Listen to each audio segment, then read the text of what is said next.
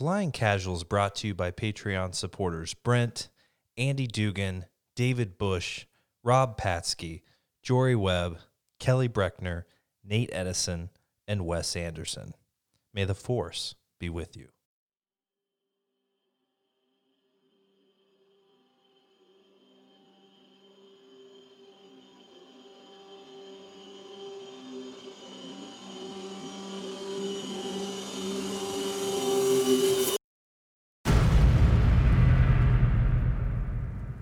Vader is waiting for me in the corridor ahead, standing in silence, his lightsaber already pulsing red. He knew I was coming, that I was on board his engine of destruction. Does he know what I've done? Have all my efforts been for naught? Why won't he say anything? As motionless as a statue. 19 years. 19 years since I left him to die. 19 years of reliving his corruption every night in my dreams. What does he look like under that mask? What does he see through those ruby lenses? A friend? An enemy? A relic?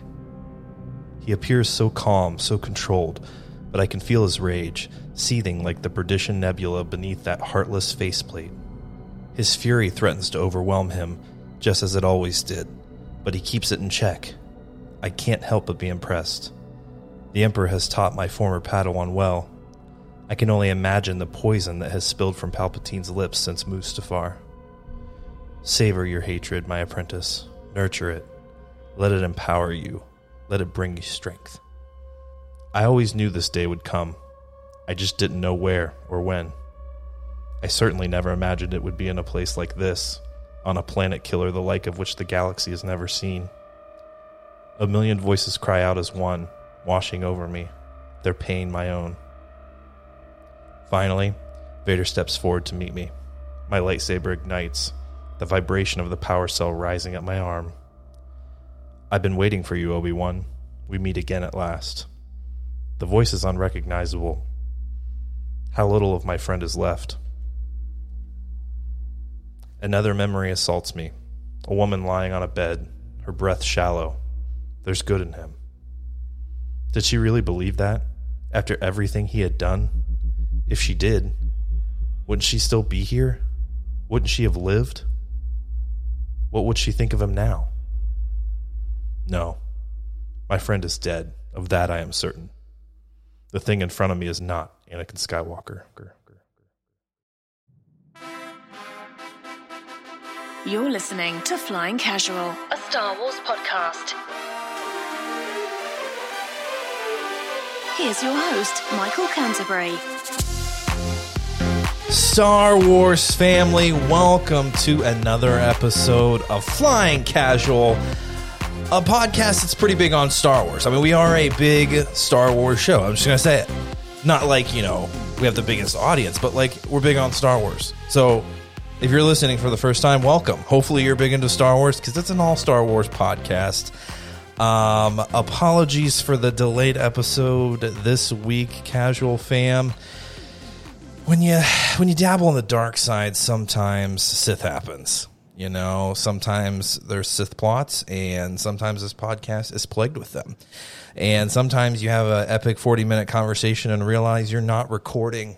So apologize to our family about that, but hopefully this one goes smoothly, and I'm sure it will, and this conversation will be twice as epic as the last one. And a Casual fam, I am joined with me, as usual, while starting off hot already. Sam Adams strikes again. Damn you, Sam. I am joined by the lovely Holly. Holly, how are you doing this evening? I'm good. Good?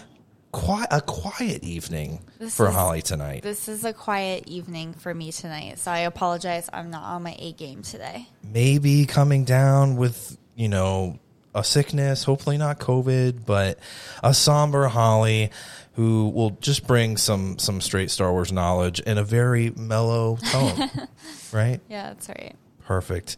And, fam, we are also joined by our handsome and knowledgeable in-house Star Wars encyclopedia expert, the one and only, the Elder One, Lucas Elder. Sir, how you doing? Hello.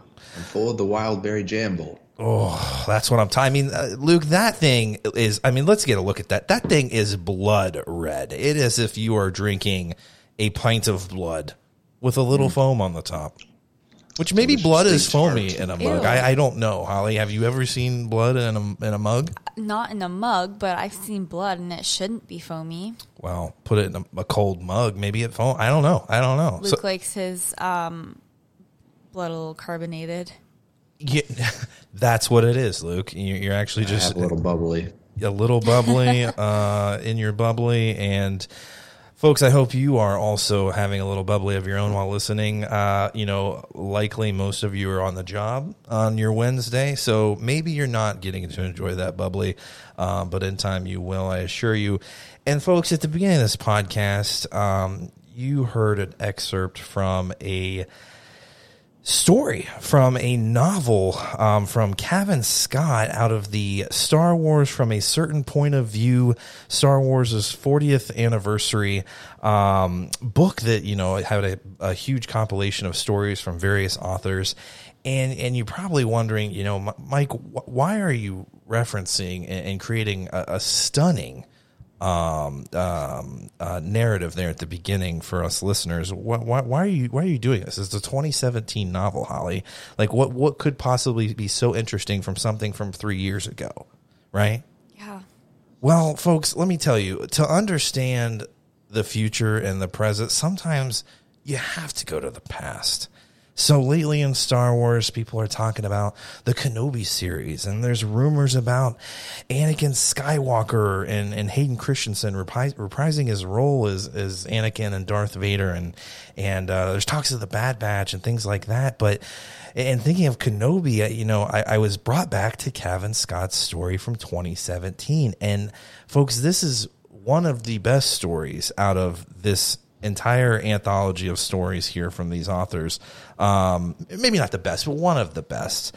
So it's a story from the point of view of Obi-Wan Kenobi, and it all takes place from the time he confronted Vader to his death. A very short period of time, Holly. We're talking maybe 5 lines in this moment of a few minutes of Star Wars and A New Hope.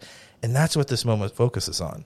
But in this moment, as Obi-Wan approaches Vader, and even through to his death, he has visions. He has flashbacks. So much happens in this matter of minutes of Obi-Wan's life. When people talk about them seeing, their life kind of flash before them, before their death, that is what we're talking about here with Obi-Wan Kenobi. And the story is called Time of Death, which it's kind of funny, but not what I was expecting just reading the title. But this is one of the best stories in here. I strongly encourage you to go read it for yourself. And that's what we're going to talk about today, along with the Bad Batch. But I really want to focus on this story of Time of Death and Obi-Wan. And honestly, folks, how I think this is almost a blueprint for what we're going to see in the Disney Plus series for Kenobi, that 6-part series that we're expecting here in the near future at some point from Star Wars. So if you read this, I mean, Holly, there's a lot of flashbacks. There's a lot of reading between the lines. You got to pick this up. Am I overselling this? Were you blown away? What did you think? I don't think that I was blown away. Okay. I do think that there was a lot going on. I think that it was a very emotional read. Mm-hmm. That's not just the sickness talking. Oh, yeah. But I think that, I think you kind of get to do like a deep dive into Obi-Wan's mind in, how many pages was that? 8 pages? Yeah. Maybe. So if Obi-Wan is one of your favorite characters, I think that you'd really like to pick this up and read and kind of get a better feel for what's going on in those moments, because you see it on screen, but you don't really get to feel it on screen the same way that you do when you're reading it on paper. Absolutely. A vulnerable Obi-Wan, right? Like, Obi-Wan seems pretty stoic, and that's a lot of Alec Guinness coming out in his acting, but a vulnerable Obi-Wan, a scared Obi-Wan. Before we get into the details of those flashbacks and how we think it could relate to the Kenobi series, Luke, you read this a while back, and I know we had an attempted conversation last night. A conversation nonetheless, just not a recorded conversation. But I know we'll get into all the thoughts we had last night, but you read this a while back. I mean, what did you think after reading this thing? You know, are you on the more side of Holly? You weren't as blown away. It was interesting. Or are you feeling it like me, like completely blown away by this? Let's go. Well, Michael, I'm having trouble forming thoughts about this Obi-Wan story because I'm still reeling from the revelation that 2017 was 3 years ago. It's scary. It's scary. I could have sworn it was like 2032 by now. But no, I think it's powerfully written. How it pulls together so many threads of Obi-Wan's story. Yeah, and all the deep traumatic emotions he feels when encountering Anakin again for the first time since Mustafar, maybe. Yeah. Depending on where the Obi-Wan series goes, you know, there's a lot of speculation about, can Vader pop in there? Can they meet again, cross paths in some way in between there? Yeah. But at the very least, you know, their first meeting in a long time. So I think Kevin Scott does a brilliant job with the writing. He did the writing for Dooku Jedi Lost, the audio drama, which is an excellent listen if you haven't checked that out. And I think he's slated to do some stuff in the High Republic era. Oh yeah. You know, books and comics and everything that's coming out. So look forward to that based off of his work so far. Yeah, he's one to not share, you know, overwhelming detail about his projects, but he did tweet out just today or the other day that he is working on starting to map out his thoughts for the High Republic. So yeah, like, I mean, for such a short period of time that he's dealing with, I mean, he was blown away that he got to, I was reading some of his own blog, and when he learned he got to write Obi-Wan, he was blown away.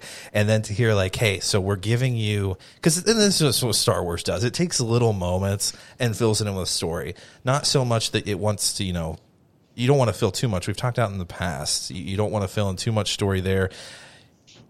If you do so, it could cause concern for either canon as we know it or, you know, future stories that we want to tell. You don't want to throw too much in there. So I'm sure when he learned, hey, you have a couple of minutes of time that you're dealing with, I mean, it's total flashbacks at that point. But what he does is just, it's beautiful in my opinion. And you kind of have to, it gets confusing at times, right, Holly? You're in present time on the Death Star, and then there's a flashback to Obi-Wan in his younger years, and then we're back on the Death Star, and then we're on Mustafar. Like, there's just, you know, it's kind of that back and forth you have to get used to. But I mean, in 8 pages, it actually, you know, fleshes out a lot here. So let's get into some of these flashbacks that he has, because they vary, guys.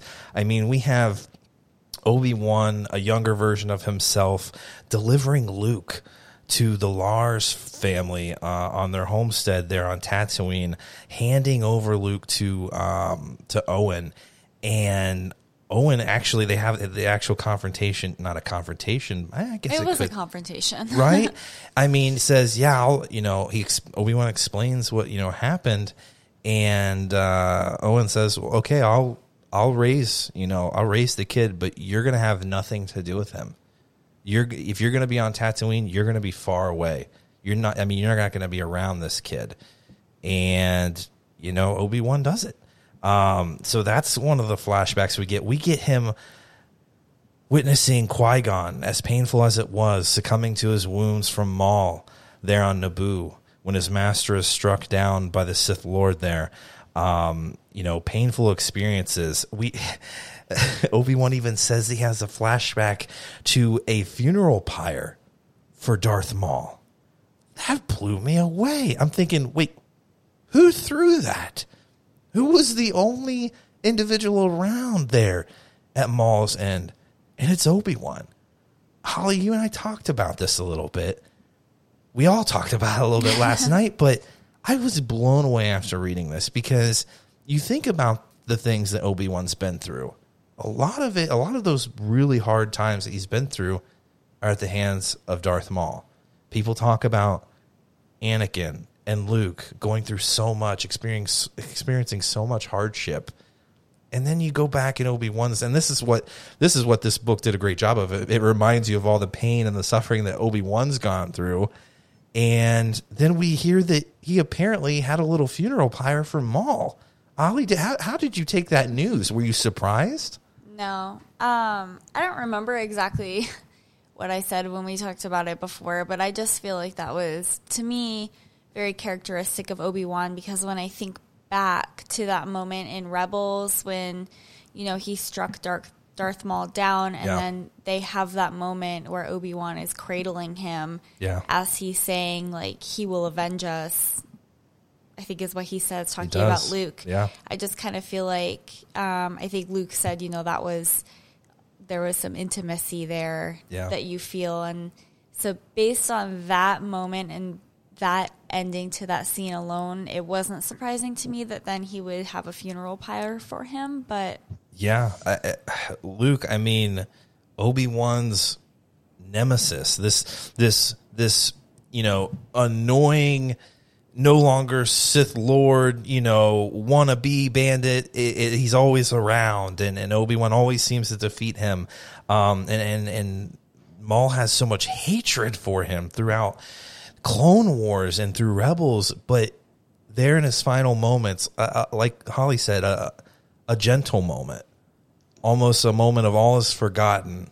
We're actually have the same goal in mind, and then we find out here that he, maybe not a celebration of Maul, but a sign of respect, you know, creating a pyre here and burning him as the Jedi do for fallen Jedi. We saw Qui-Gon go through that. So, I mean, were you shocked by that as much as I was?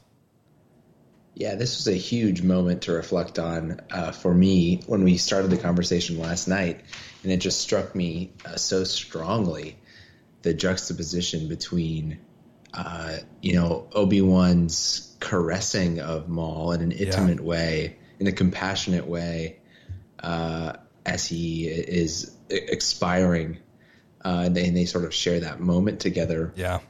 And to compare that to how he feels about Anakin at this point, where, you know, he says, you know, he says on the Death Star to him in this scene, right, like, you're pure evil or something like that. Yeah. And then, of course, he tells Luke, like, you just have to go kill him. There's no option. There's no good left in him. Yeah. You got to go kill your father. You know, that's what he tells him in Return of the Jedi. So it was striking to me to think about the differences in the way that he feels about these two, you know, who have caused him such pain. Maul caused him the pain of losing Qui-Gon, losing Satine, and just being a huge, like, thorn in his side for so long. And I as I've thought more about it after our conversation yesterday, and Holly and you made some good points along these lines, it was, you know, it was much more personal for him with Anakin. I think he expected more from Anakin, had a deeper personal connection with Anakin, so Anakin's turn hurt a lot more and scarred him a lot more. Absolutely. Whereas Maul, he always looked at as kind of this evil, I want to say almost beast. I was watching, I've been watching a lot of Clone Wars. I've been back heavy into my Clone Wars rewatch lately. And I've just earlier today was watching some of Savage Opress's first couple episodes, Maul's brother. And in the episodes, Obi-Wan refers to him as a beast. Yeah. And so I think he feels that way a little bit about Maul. Like, I don't expect more from him. He's beastly. So it doesn't surprise me, or I can sort of, like, comprehend why he does the horrible things he does. Yeah. But with Anakin, yeah, you were my brother. Yeah. You were supposed to bring balance to the Force. You're supposed to destroy the Sith, not join them.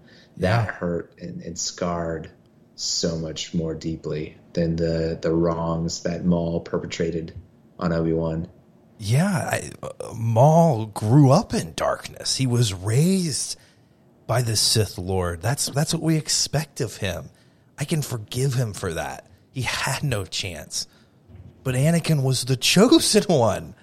He was supposed to destroy the Sith. And this prophecy that everyone proclaimed, and that Obi-Wan was probably the only one who seemed to even doubt it until Yoda did there at the end. But, I mean, his future was already told. He would save the Jedi. He would save the light. He would save the Republic. And it's interesting because in another one of his visions, he goes back to the end of Revenge of the Sith where Padme is giving birth to the twins. And he says, he witnesses a woman lying on her bed, her last breath shallow, and she says, "There's good in him." And he says, did she really believe that after everything he had done? If she did, why wouldn't she still be here? Wouldn't she have lived? What would she think of him now? And he says, "No, my friend is dead. Of that I am certain. The thing in front of me is not Anakin Skywalker." He separates the two. It's as if Anakin and everything about him died there on Mustafar. He left him there. I think something that's striking in this that we kind of talked about before was there's that line in the story where he calls him Darth, and I think we've had this conversation before where it's, why would he just refer to him as Darth? That doesn't make any sense. Yeah. And something this story kind of said that made sense to me is he says he calls him Darth. He can't call him by his full name because that would break him. Absolutely. And I feel like that just shows how even after all this time, it's such a raw thing for him to be going through still and to recall and remember. As much as he spent all this time in isolation, he still hasn't had time to really work through the emotions from losing Anakin in that way. You're absolutely right. He says, and that's the funny thing, Star Wars does such a great job of taking these moments where at the time his name was probably just Darth Vader, the Sith Lord. And then as time passed and George Lucas was writing more stories, like, actually, you know what? That Darth is going to be the title for a Sith Lord. And we're going to have Darth Maul. And we're going to have Darth Plagueis. And we're going to have Darth Sidious. But it's great what Cavan Scott does here. He says, only a master of evil, Darth. And Obi-Wan says, I cannot use his real name. It would undo me. Yeah. Even after all this time, catching it in my throat. The time for talk is at an end. This must be decided once and for all. He says he caught it in his throat as if he's still in the moment up until his death. He's grappling with this man versus machine. He acknowledges Vader's strength and his cybernetic being and how strong he is, but he still grapples with the fact, is Anakin in there? I almost called him Anakin, it seems. And maybe that's why I just ran my mouth and said Darth. Because I almost called him Anakin, and that would mean that I couldn't strike. I couldn't do what was necessary like I had to do on Mustafar after all these years. The confrontation he'd been expecting for so long, and like you said, Holly, was still not prepared for it. I'm just like blown away. Talking about all of this, it just blows me away. So, and then he has more flashbacks. He has flashbacks of him training Anakin with sticks, and Anakin's complaining that he doesn't get to use a lightsaber and he's ready for combat. And Obi-Wan's like, patience, you're not ready. Like, you're a little brat. Like, chill out. Your time will come. And we talked about him coming to the Lars farm. And then there's this big moment where he sees himself lying on a bed, tossing and turning, and a voice calls out to him. I can't recall exactly what the voice says, but he senses that Luke Skywalker is in trouble. And he sees himself wake up, and the only word that he utters out of his mouth when he wakes up is Luke. Well, he says, go to him. Go to him. That's right. That's what the says. Voice says, and he responds, yes, Master. I mean, we're talking, I'm assuming, about Qui-Gon, Holly. Is that what you're thinking there in that moment? Qui-Gon speaking to him through the Force? I think you thought it was somebody else. I thought it was Qui-Gon. I think it checks out. Yeah, there's definitely some room for interpretation, because we know from a certain point of view here in the Obi-Wan and Yoda discussion of Leia and Luke and who's ready, who's not ready, and who's the chosen one, this and that. He's communicating with Obi-Wan or Yoda's communicating with Obi-Wan somehow through the Force. I don't think they're have a secret meeting place there on Dagobah that they're hanging out, and then Obi-Wan's getting a red eye back to Tatooine. I don't think that's the case. So there may be some communication through their force. That's why I thought it could be open for interpretation, but I think you're right. I think he's been training. I think Yoda prepared him for that training, and he's probably been training with Qui-Gon. And so Qui-Gon telling him, hey, the Chosen One's in trouble. You got to go. And something that I liked about that moment is because in that time in the story, he says it's a voice that he hasn't heard for years, right? Or hasn't been that loud for years. I think that was the second instance where but you're right. He senses, he has another voice speak to him later on. And we'll definitely get to that towards the end of the flashbacks, but you're right. I don't recall what page it was on. So he hears this voice. He runs to his, God, I don't know what they are. Does anyone recall what they were? They're like a camel. AOP or something. Yeah. He runs, hops on his animal, and is headed straight for the Lars farm. And he witnesses these bandits, like these marauders, who are attacking the Lars farm. This is a memory that he has. And there's 3-year-old Luke Skywalker, terrified. He can't make it back to the homestead, and he can't run. He says he'll be killed either way. I have to intervene. And Obi-Wan does. Whips out his lightsaber, starts slashing people left and right, cutting people in half. He puts his guard down for one moment, and this Gamorrean, which is hysterical. These, we know them to be the guards there on Jabba's palace, not the brightest creatures. We saw it, Holly, in Clone Wars recently, guarding that gate, easily convinced to lose their focus. Not the smartest creatures, probably not the best warriors, but going to attack Obi-Wan. And Obi-Wan's guard is down, and all of a sudden, the Gamorrean is distracted by something, and it turns out little Luke Skywalker threw his toy, whatever it was, a Skyhopper or a Starfighter, whatever it was, hit the Gamorrean, distracted him, gave Obi-Wan an opportunity to turn and destroy the Gamorrean. And Obi-Wan says, he saved my life. Luke Skywalker saved my life.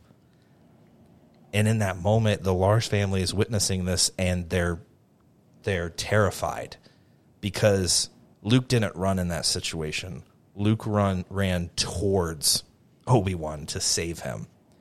And you can tell that they're starting to sense he's got a lot of father. He has a lot of his father in him. And this could be trouble. So Owen walks up to Obi-Wan, punches him in the face. Come on, let's talk about it. Because this is something that doesn't make sense to me. Okay, why? They didn't want him to begin with. You're right.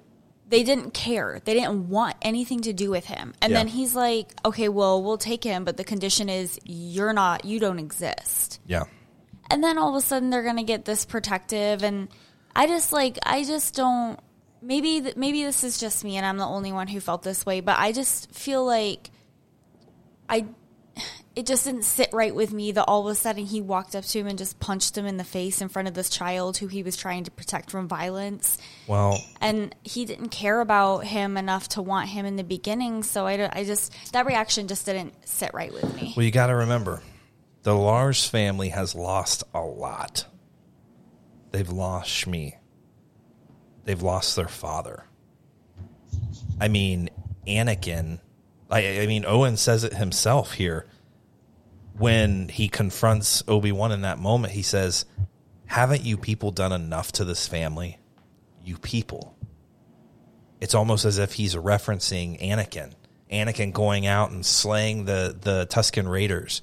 Obi-Wan even speaks to fearing that the Tusken Raiders are trying to seek revenge for what his father, the sins of the father, have done to this family. And so they've lost a lot. And they're fearful that, this is the only family they have left. We can't possibly lose him as well. Luke, were you kind of feeling that way about it? I mean, it's kind of jarring because you jump from time periods, and he does seem a little reluctant to take on Luke in the beginning. But, I mean, after 3 years of knowing probably this is really the only family you have left, Owen says, I've been protecting him for years when you weren't around. Like, I don't need your help now. Like, were you were there some, it was a little uneasy at times, wasn't it?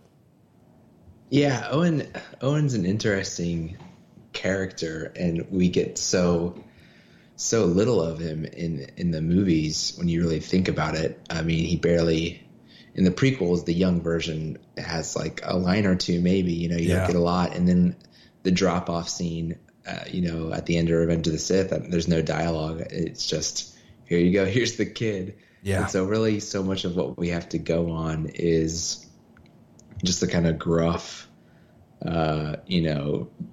Owen we get in A New Hope. Yeah. And so much of everything is based off of the few lines that he really has in the end, other than talking about, which droids to buy and things like that. But the lines about his personality and the way he feels about Luke and Obi-Wan, which I think is a brilliant part of this book, and just a good advertisement for the book in general, is how much these authors pull out of tiny moments in the movie, 30 seconds in the movie, a minute in the movie, one line in the movie. I think so much of canon around Owen is just based off of him calling Obi-Wan a crazy old wizard. Yeah. And so then you had to spin out this whole backstory about like a friction between the two of them, and him feeling that, Obi-Wan's a bad influence and he just needs to stay away because Luke will be better off without this whole Jedi nonsense. What I'm struggling with a little bit, though, is, well, Holly, were you saying that the Lars didn't want Luke? What is that? Like, where does that come from? It was just the interaction that they have in the beginning of the story. Oh, okay. Obi-Wan drops him off, and he, that family doesn't want the child. And Obi-Wan has to, to me, the way that I interpreted it was that Obi-Wan pretty much begging them to take the child. And so then Owen is like, okay, fine, we'll take him, but only under one condition. It has to be under my condition, and that's that you don't exist anymore. Well, and that he can know nothing of his father, he said. Yeah. So I think Obi-Wan told him everything, right? Yeah. I think that what that speaks to is just kind of his cautious nature, Owen's cautious nature in wanting to protect his family. Yeah. And when this baby first shows up on his doorstep that he has no idea about, he doesn't immediately view it as family. Yeah. And so he's thinking of himself and Beru and protecting them. Yeah. But he comes around, I think, to accepting him as family, but saying the only way for me to protect him, protect me and Beru, is for you, Obi-Wan, to stay away because you're trouble and your people are trouble. Yeah. So I think it's just, he's one of these people who seems like really insular to me. Like, he's not going to maybe have empathy with many people outside of his very closed circle. Yeah. But if he lets you into that circle, I think he really does care about Luke and wants what's best for him. He just might not want what we think is best for Luke from our point of view. Yeah, and I mean, Owen probably hasn't seen a ton of the galaxy either, and to him, keeping him on this farm, not interacting with anyone. So you even pick that up in A New Hope when we meet Owen for the first time. He's kind of a dick. He just kind of is. He's kind of rude to people, just kind of get off my property, we'll take the droids. Luke, go back out and fix evaporators. It's just a simple life, and it's, to detract from attention. But it's kind of mind-blowing that, Obi-Wan told him everything. He told him what happened to Anakin. He told him he's now this pure evil. He can never know what became of his father. He just can't. Whether he thinks that, Anakin survived there on Mustafar, I don't know. But he said, this is what this heritage is capable of. And then Owen's like, well, then you can't be around because Anakin became that in your presence. He became evil with you as his mentor. If you were to also fail this one, we'd be in the same situation here. But then he I don't know. I'm not buying it. It could be the cold. It could be. No, then he's getting all mad at Obi-Wan. Bro, he just saved your nephew, and you claim to be doing such a good job of raising him and protecting him, and yet you weren't there. Hey, that's fair. No, I can definitely sense a reluctance to take on this child. Hey, Beru and I got this thing going on here at the farm. I don't, we don't know really what the future holds. Maybe I'm going to run off and do something else for a living, and now you're throwing this child on me? Well, it just seems like an odd reaction to punch someone in the face who just, whether you want them, I don't know. Well, and because he tells Obi-Wan, he's like, I will protect him. Like, I'm the only one who will do this. Well, that's the thing. So Obi-Wan says that too. Like, I was trying to help you. And he says, we don't need your help. I've been fighting off bandits for years without your help. We're fine without you. Your presence, like I said, has brought more pain to this family than anything. And the fact, this is what ends up hurting Obi-Wan the most. This is why in this moment he actually says, I failed Luke. And he's fearing there in his final moments on the Death Star before he sees Luke, he's like, I failed him again. So in that moment where Luke is running towards him to help out and to save him, to him that was him failing Luke. Like, Luke was getting into the fight when he was just trying to keep him out of it. And so you're right, Obi-Wan didn't put up with it. He's like, dude, I was trying to help you. He's like, we don't need it. And Obi-Wan's like, yeah, you're right. I'm just causing more trouble. I failed him. This wasn't what I was supposed to be doing. It's deep stuff, guys. And I think a lot of this is going to tell us exactly what Obi-Wan is going to get into in this Kenobi series. But before we get really into that discussion, I want to bring up another point. Luke, you were talking about the moment they take these moments in time and they tell such an awesome story. It's such a small moment in time and tell such an awesome story. I thought this was really, really emotional, where Obi-Wan was talking about, hearing Padme say there's good in him and stuff. And he says, no, my friend is dead. Of that I am certain. The thing in front of me is not Anakin Skywalker. And Vader says, the circle is now complete. The usurper declares his arrogance, the final betrayal. When I left you, I was but the learner. And Obi-Wan says emphatically, when I left you, like, I destroyed you. You didn't leave me. And he says, every word's a trigger, dragging me back and forth through the years. I'm standing on loose scree, a river of molten lava churning below. Is this where you left me, Darth? Or was it even earlier, when you leapt onto a speeder bike and raced into the night?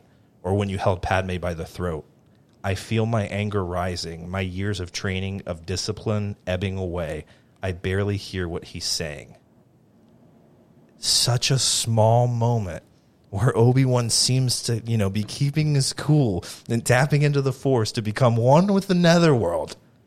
Yet we find out he's struggling with darkness, with ignoring all of his training and losing sight of what he's trying to accomplish here. He can't even see straight at this point. He doesn't know if he's on Mustafar or if he's there on the Death Star. I mean, Luke, are you blown away by the level of detail and how we are in Obi-Wan's mind here? Yeah, that's brilliant to play with that line of, when I left you. It's like it so grates him because, like, the only reason there's anything left of Anakin is because Obi-Wan chose to turn and walk away and didn't just kind of like, behead him or something to finish the job like Anakin did to Dooku. Yeah. And so then for Vader to phrase it in that way, when I left you, oh, you mean when I left you smoking and smoldering on the lava shore? Yeah. That's such a fun thing to have sort of, the author saying, oh, Vader was sort of retconning that history to make him sound better in the telling of it. Yep. But I guess you can, like Obi-Wan, it kind of says, or you can interpret it in several different ways. Yeah. When I left you, like when I turned to the dark side, it maybe is more an accurate depiction of what he's referencing. So yeah, at what moment did he turn away from his master figuratively, by going down a path that Obi-Wan and Padme wouldn't follow him down, Yeah. So many ways to interpret these lines and take them all these different directions. It's amazing how so many of the stories in this collection do such a brilliant job of like just dissecting every single line from every angle, and giving you these fun things to chew on. And it's reminiscent of Ben Solo, right? Kylo Ren was following in his grandfather's footsteps when he talks to his father there. He's like, you're still my son. Your son's gone. I destroyed him. He was weak and foolish like his father. And it's almost like in this moment, Darth Vader's like, well, of course you destroyed Anakin Skywalker. He was weak. I have now reached my full potential, and I am the master. And it's that little telling there by Obi-Wan separates the two even more in my eyes.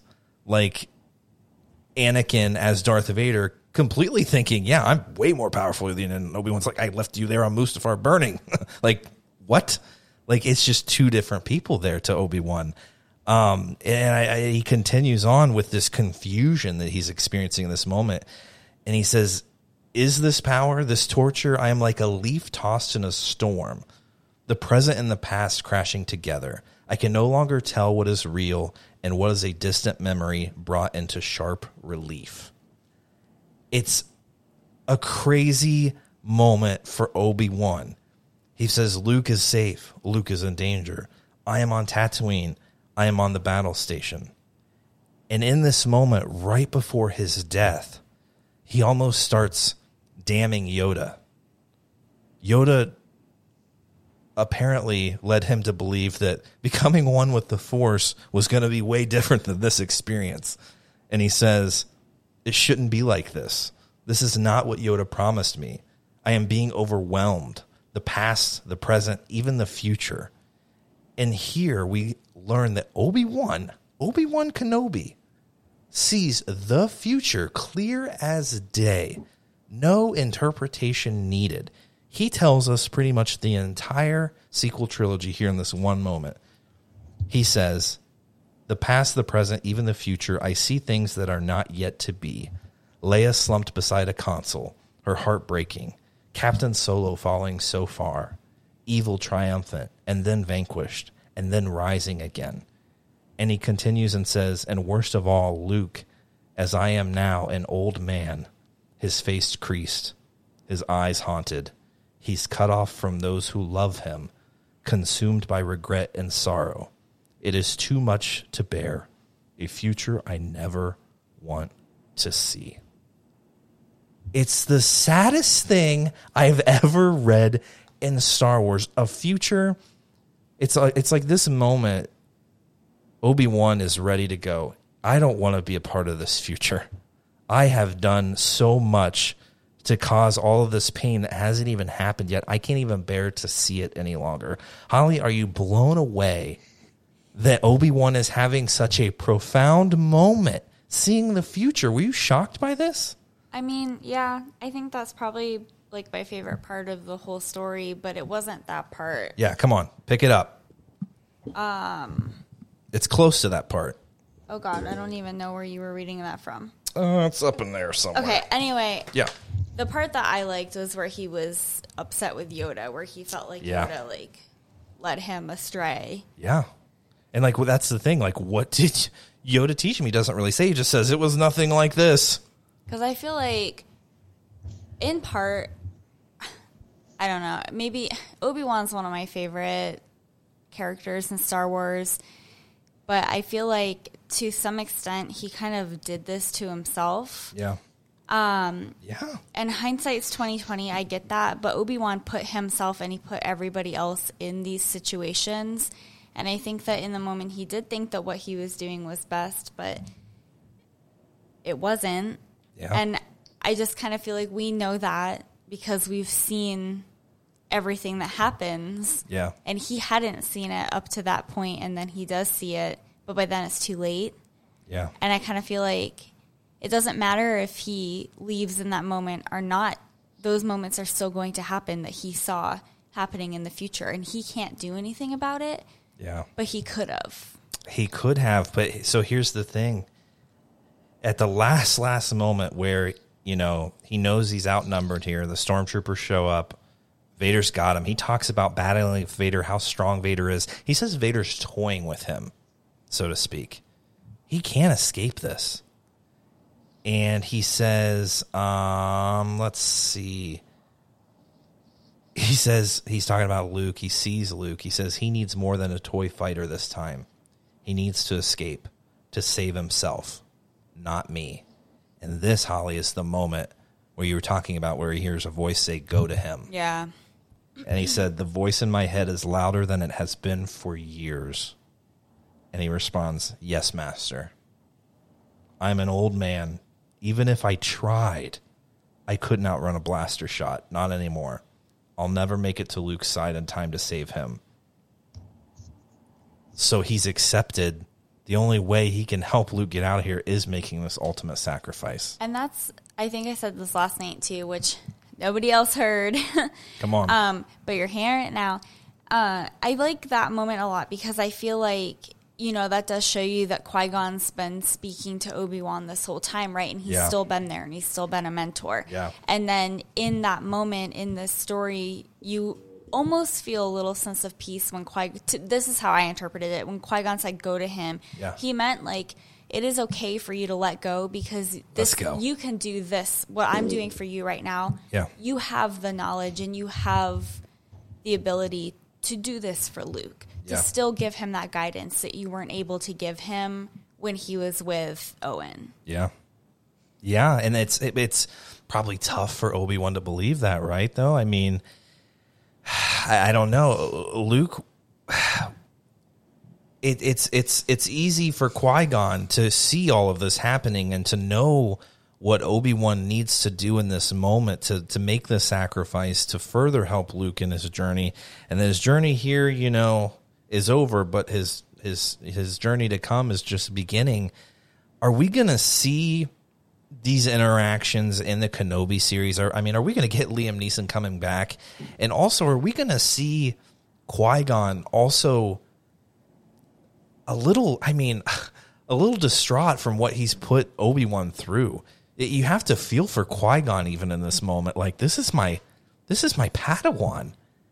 I left him here. He's become a great Jedi, but look at this burden that he bears, that he's been bearing all of these years. What do you think, Luke? We'll start talking about what we're expecting from this Kenobi series now with all this knowledge we have that Kevin, Scott has bestowed on us. What do you think we're going to experience here in some communication with Qui-Gon and Obi-Wan? What's that going to be like? I definitely think there's a huge opening for a lot of Qui-Gon in the Obi-Wan series, and I hope the creators of the show, the writers, Deborah Chow, who's slated to direct it, are including that in their planning, and hopefully Liam Neeson is on board to, even if it's just voiceover and you never see him, or if we get the whole blue glowy experience with Qui-Gon. Yeah, I'm leaning more and more towards expecting it, which is a dangerous thing to do because you don't want to kind of let your expectations get ahead of you, and you want to enjoy what comes out. Yeah, but I definitely think there's a huge opening and purpose and role for Qui-Gon in the Obi-Wan series coming up. And like what's interesting to me about Qui-Gon as a Jedi compared to so many other Jedi characters that we see throughout this story, and it connects back to a couple episodes ago when we were talking a bit about Luke at the end of The Last Jedi. And I was saying I don't think it was sort of exhaustion or depletion of projecting himself to Crate that made him become one with the Force. I felt he thought it was just his time in terms of he'd done what he could do to help the light side in the physical form, and it was just time for him to move on. Yeah. And I think the same thing here with Obi-Wan. He'd done what he could physically. It was time for him to let go. Whereas Qui-Gon, he didn't make that decision. Yeah. Maul violently ended him. You're right. He doesn't get that kind of transition to say it's my time to go. So he still has I don't know, more unfinished business than the rest of them when they go. And so I think he is could be the most active Force ghost of all. Yeah, he still had a lot of influence to give. Absolutely. I mean, and one of the first that we think to really make that transition into what some of us call like the netherworld of the Force. Holly, what are you expecting from these moments maybe that will get Master and Apprentice back together again? I don't want to see Liam Neeson. Oh, hot take. Let's go. But I do want to hear him. Yeah. I think that will be really crucial to seeing, or maybe just like very brief moments, getting, fewer moments of hearing him. Because really what I want, and I say this every time we podcast about speculating, like Luke just said, I do not go into things with expectations. That's good. I don't. But since you're asking me yes, I am. to have an expectation, I really want to feel that despair and that loneliness from Obi-Wan. But then I think that's tricky because we know that his story doesn't end well. And if Dave Filoni and Jon Favreau say that Star Wars has to be a story of hope, I kind of feel like I'm not really going to get that. Nope. So, I don't know. I kind of just want to see Obi-Wan go through it, but... Now, Holly, I couldn't agree with you more. And here's why. I have been calling for a very not hopeful, just disparaging Kenobi story. I want Obi-Wan at his knees. And if I, didn't believe it then, I believe it now after reading this story. Obi-Wan is conflicted with his past, his purpose for the future, the loss of his brother. There's so much he's going through. I just want it to be miserable for him. Well, here's the thing. In the best way possible. Yeah, because that's the thing with Obi-Wan is that he's a very relatable and believable character. People say, Luke Skywalker is so relatable, this and that. But to me, I think that Obi-Wan is one of those characters because he tries to do things by the book. He's a big stickler for the rules. He wants to do things the right way, but it always backfires on him. It does. And no matter what he tries to do from from the heart, it just doesn't work out for him. And I feel like that's so true for a lot of people. I feel like that's why eventually people are like, screw it, I'm just going to do whatever I want them. But Obi-Wan doesn't really get to that point. Yeah. He still tries to play by the rules, and then he puts it all on him when it goes wrong. And I feel like I know a lot of people like that. I'm trying to do the right thing. It doesn't work out. It's probably my fault. So I'm going to punish myself for it. Yeah. No, you're absolutely right. And he is one of the most complex characters up there with Darth Maul at this point on the opposite side. And you mentioned, Qui-Gon, Liam Neeson not making an appearance. I actually think that could be way more impactful. I know everyone wants to see Liam Neeson again, just like they wanted to see Hayden Christensen. I think that's awesome. There's rumors out there. That's why we're talking about this, that Hayden Christensen could be making a comeback here in the series. And you know what? If they're going to do it, that's cool. And, would it be cool to see Liam Neeson again? Sure, that'd be awesome.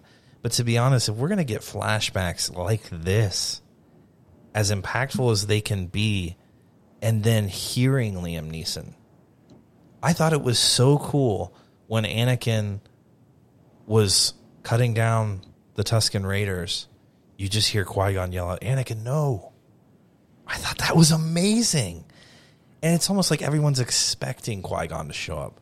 I honestly think it would be way more impactful to have to listen to the wisdom that Qui-Gon is going to pass on. Well, not even just that, but if we're reading this story, and I think that one of the things that we all really liked about this was that moment when he hears Let's go. Qui-Gon, and he's like, that's the loudest. He didn't see him. That I've heard that voice. I feel like if you have this Obi-Wan show where you actually see Qui-Gon, it takes away from those moments in the storyline that we're getting here about why it was so important that Qui-Gon would come to him in those final moments. I feel like if he's going to see him and have those interactions, like those physical interactions with him as a Force ghost or otherwise throughout the series, it kind of negates that in the book.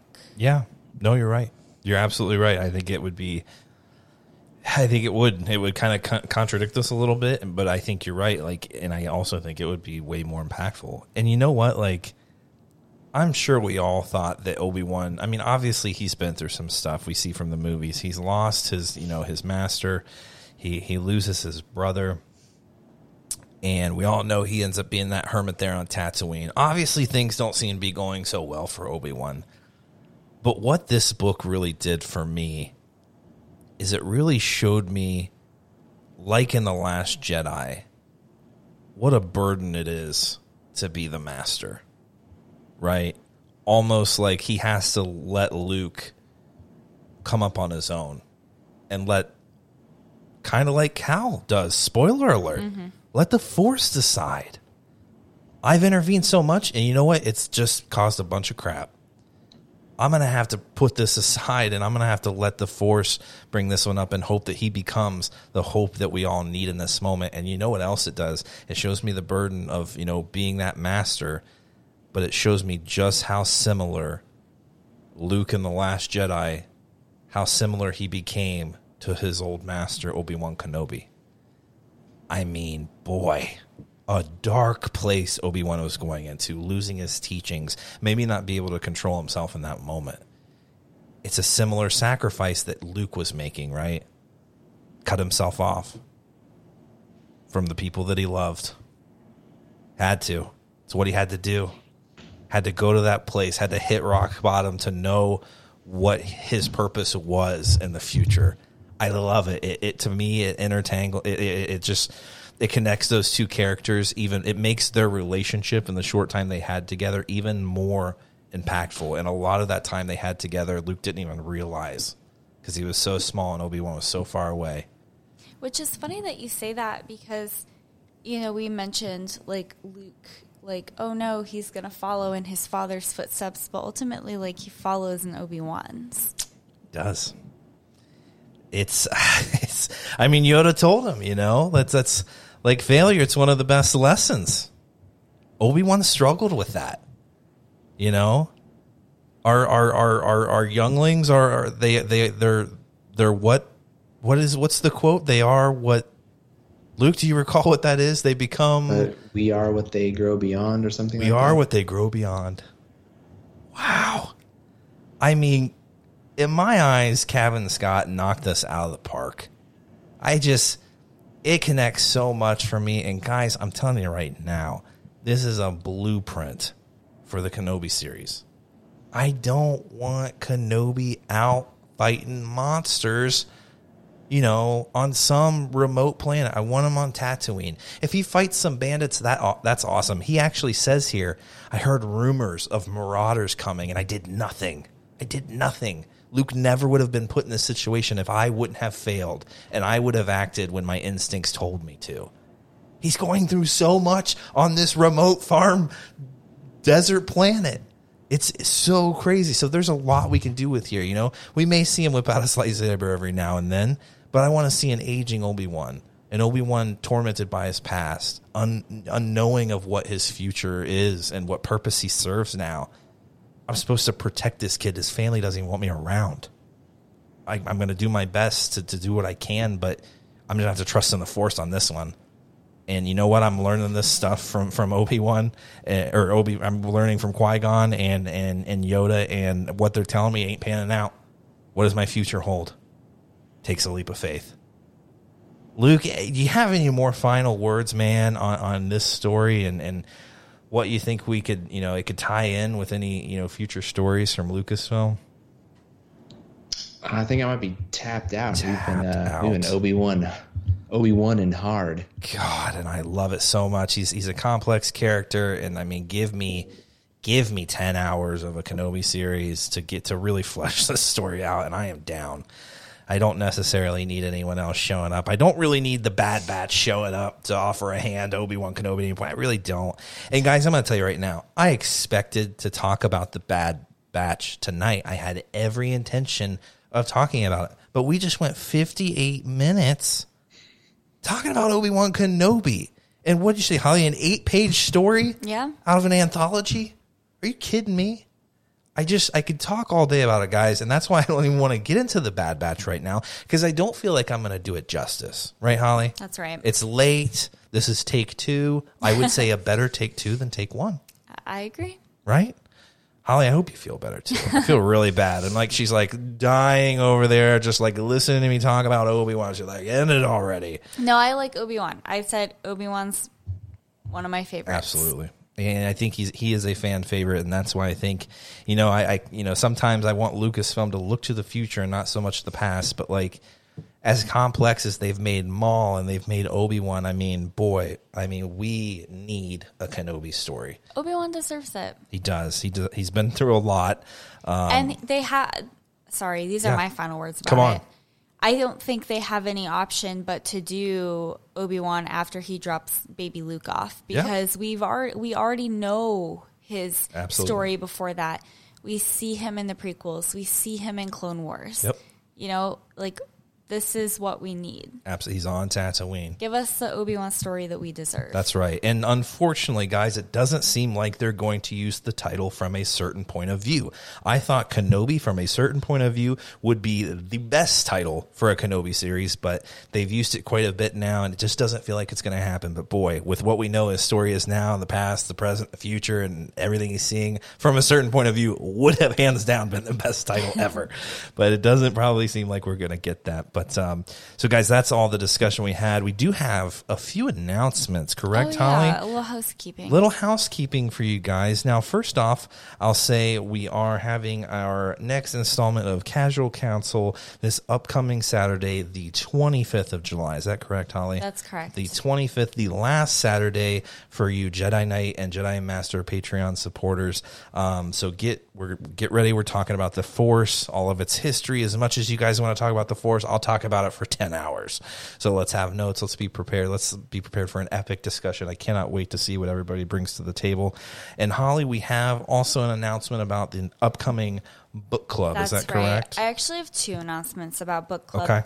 The first announcement would be that our book club meeting to talk about Dark Disciple will be Saturday, August 8th. August 8th. And that's open for any Patreon donors. That's right. To engage in the discussion. If you read Dark Disciple, you're on Patreon. Absolutely. Mm-hmm.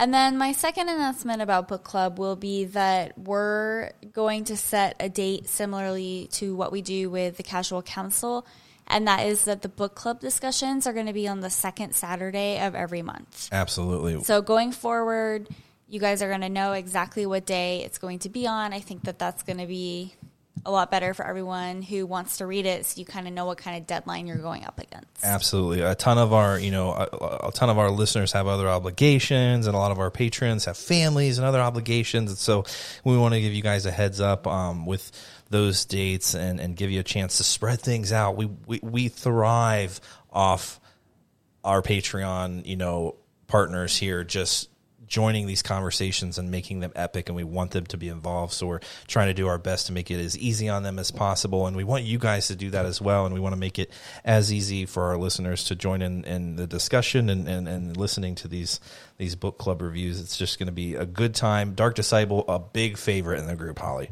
Yeah. Big favorite. So cannot wait to talk about that. I will say, at Luke's recommendation. Let's go. Today, when I wasn't feeling so great, I was like laying on the couch, and we were like, well, might as well put some Clone Wars on. So we're watching through some of the episodes in season 3 of Clone Wars, and we watched the episode with Quinlan Vos and Obi-Wan in it, and it met my expectations for what I thought Quinlan Vos. Wait a second. What? You're leaving out a big character for that episode. Come on, Zero. I wish I could do a Zero. I was about to go into one impersonation, but I think it would have gone pretty poorly. Wait, Michael's got one. It starts to sound like... You're sounding like Gollum. Yeah, I have a sick Gollum. No, Zero sounds like... I can't. No, it's terrible. Oh, crap. He sounds like, what's his face on Archer? Oh, I couldn't tell you who's in Archer. He's like, okay. Other than phrasing. That's embarrassing that you have your phrasing and it came from Wait, I'll Archer. tell you Archer's a character in Archer. I know that much. Well, Archer is a character. You're welcome. Ray, he's very gay and he has that country southern. You're right. Sounds just like that guy. Sounds just like Ray. Right. And that's what's funny, Luke, is that Holly stayed awake for all of that, but then when we got into the Night Sisters and Maul's brother and all that witchcraft, knocked out on the couch. I had to tap her with my finger and say, "Are you alive?" First of all. Second, are you still down to podcast? So she missed out on some of the best of Star Wars, and that's okay. We'll go back and watch it again. But I have found myself liking to do naps. No. My idea of who I would like to play certain people in live action. If, nice. Like, you know, if we ever were going to get a live action, like Dark Disciple or anything like that, which we won't. But if we were, I've decided that Quinlan Vos, the perfect actor for him, and I forget his name, so someone can correct me, but the actor who plays Thorin Oakenshield in The Hobbit would be the perfect Quinlan Vos. We're not great with actors' names. I'm not really great with Richard movies. Armitage. Thank you. That's why we didn't have Luke on for that episode when we were referencing what's her name? The Dragon Mother. Still can't remember her name from Game of Thrones. There it is. Emilia Clarke? Emilia Clarke. I even had Jory text me and say, "Hey, man, that's Emilia Clarke." I was like, Listen, yeah, I remembered right after the podcast. This isn't a podcast about actors. Game of Thrones or actors. This is a podcast about Star Wars. Preach it, Holly. You always know how to make me feel better. There we go. So thank you. Guys, I hope you enjoyed the heck out of that conversation. I know I did. It got sweaty. It got super sweaty, and I'm not talking about the sweat under my armpits or all over my forehead right now, Holly. It got deep and sweaty in Star Wars lore discussion. Guys, those are the conversations that I love, and I hope you love them too. And if you're loving this kind of stuff, guys, give us a shout out, whether it's on Facebook, whether it's, to your friends. If you got some nerdy friends who are into Star Wars, hey, let them know about Flying Casual. If you want to join our Patreon, get on there, get some extra discussion with us and really get sweaty, go join that. If you can, if you're listening on Apple Podcasts, go give us a 5-star review if you really like that. It really helps us out with the podcast, helps us, get out there a little more for additional listeners and just, share, Flying Casual if you're willing, however you can. It really helps us out. We really appreciate it. We love interacting with you guys. It's the best part of this podcast. I mean, I could probably sit here and talk about Star Wars to myself, but what I enjoy is that I get to talk about Star Wars with my friends, and it's such an awesome part of my life, and we're going to keep doing it. If you would share that experience with those that may be interested in that as well, I know I would appreciate it, as would Luke and Holly. So we appreciate your listenership and your patronage. We couldn't do this without you. So we thank you from the bottom of our Star Wars hearts. Boy, I need a new shirt and a shower. I'll tell you that, because, boy, it got sweaty talking about Obi-Wan here. Time of Death. If you haven't checked it out from a certain point of view, go get a copy. It's a good one. We'll see you next time. Peace.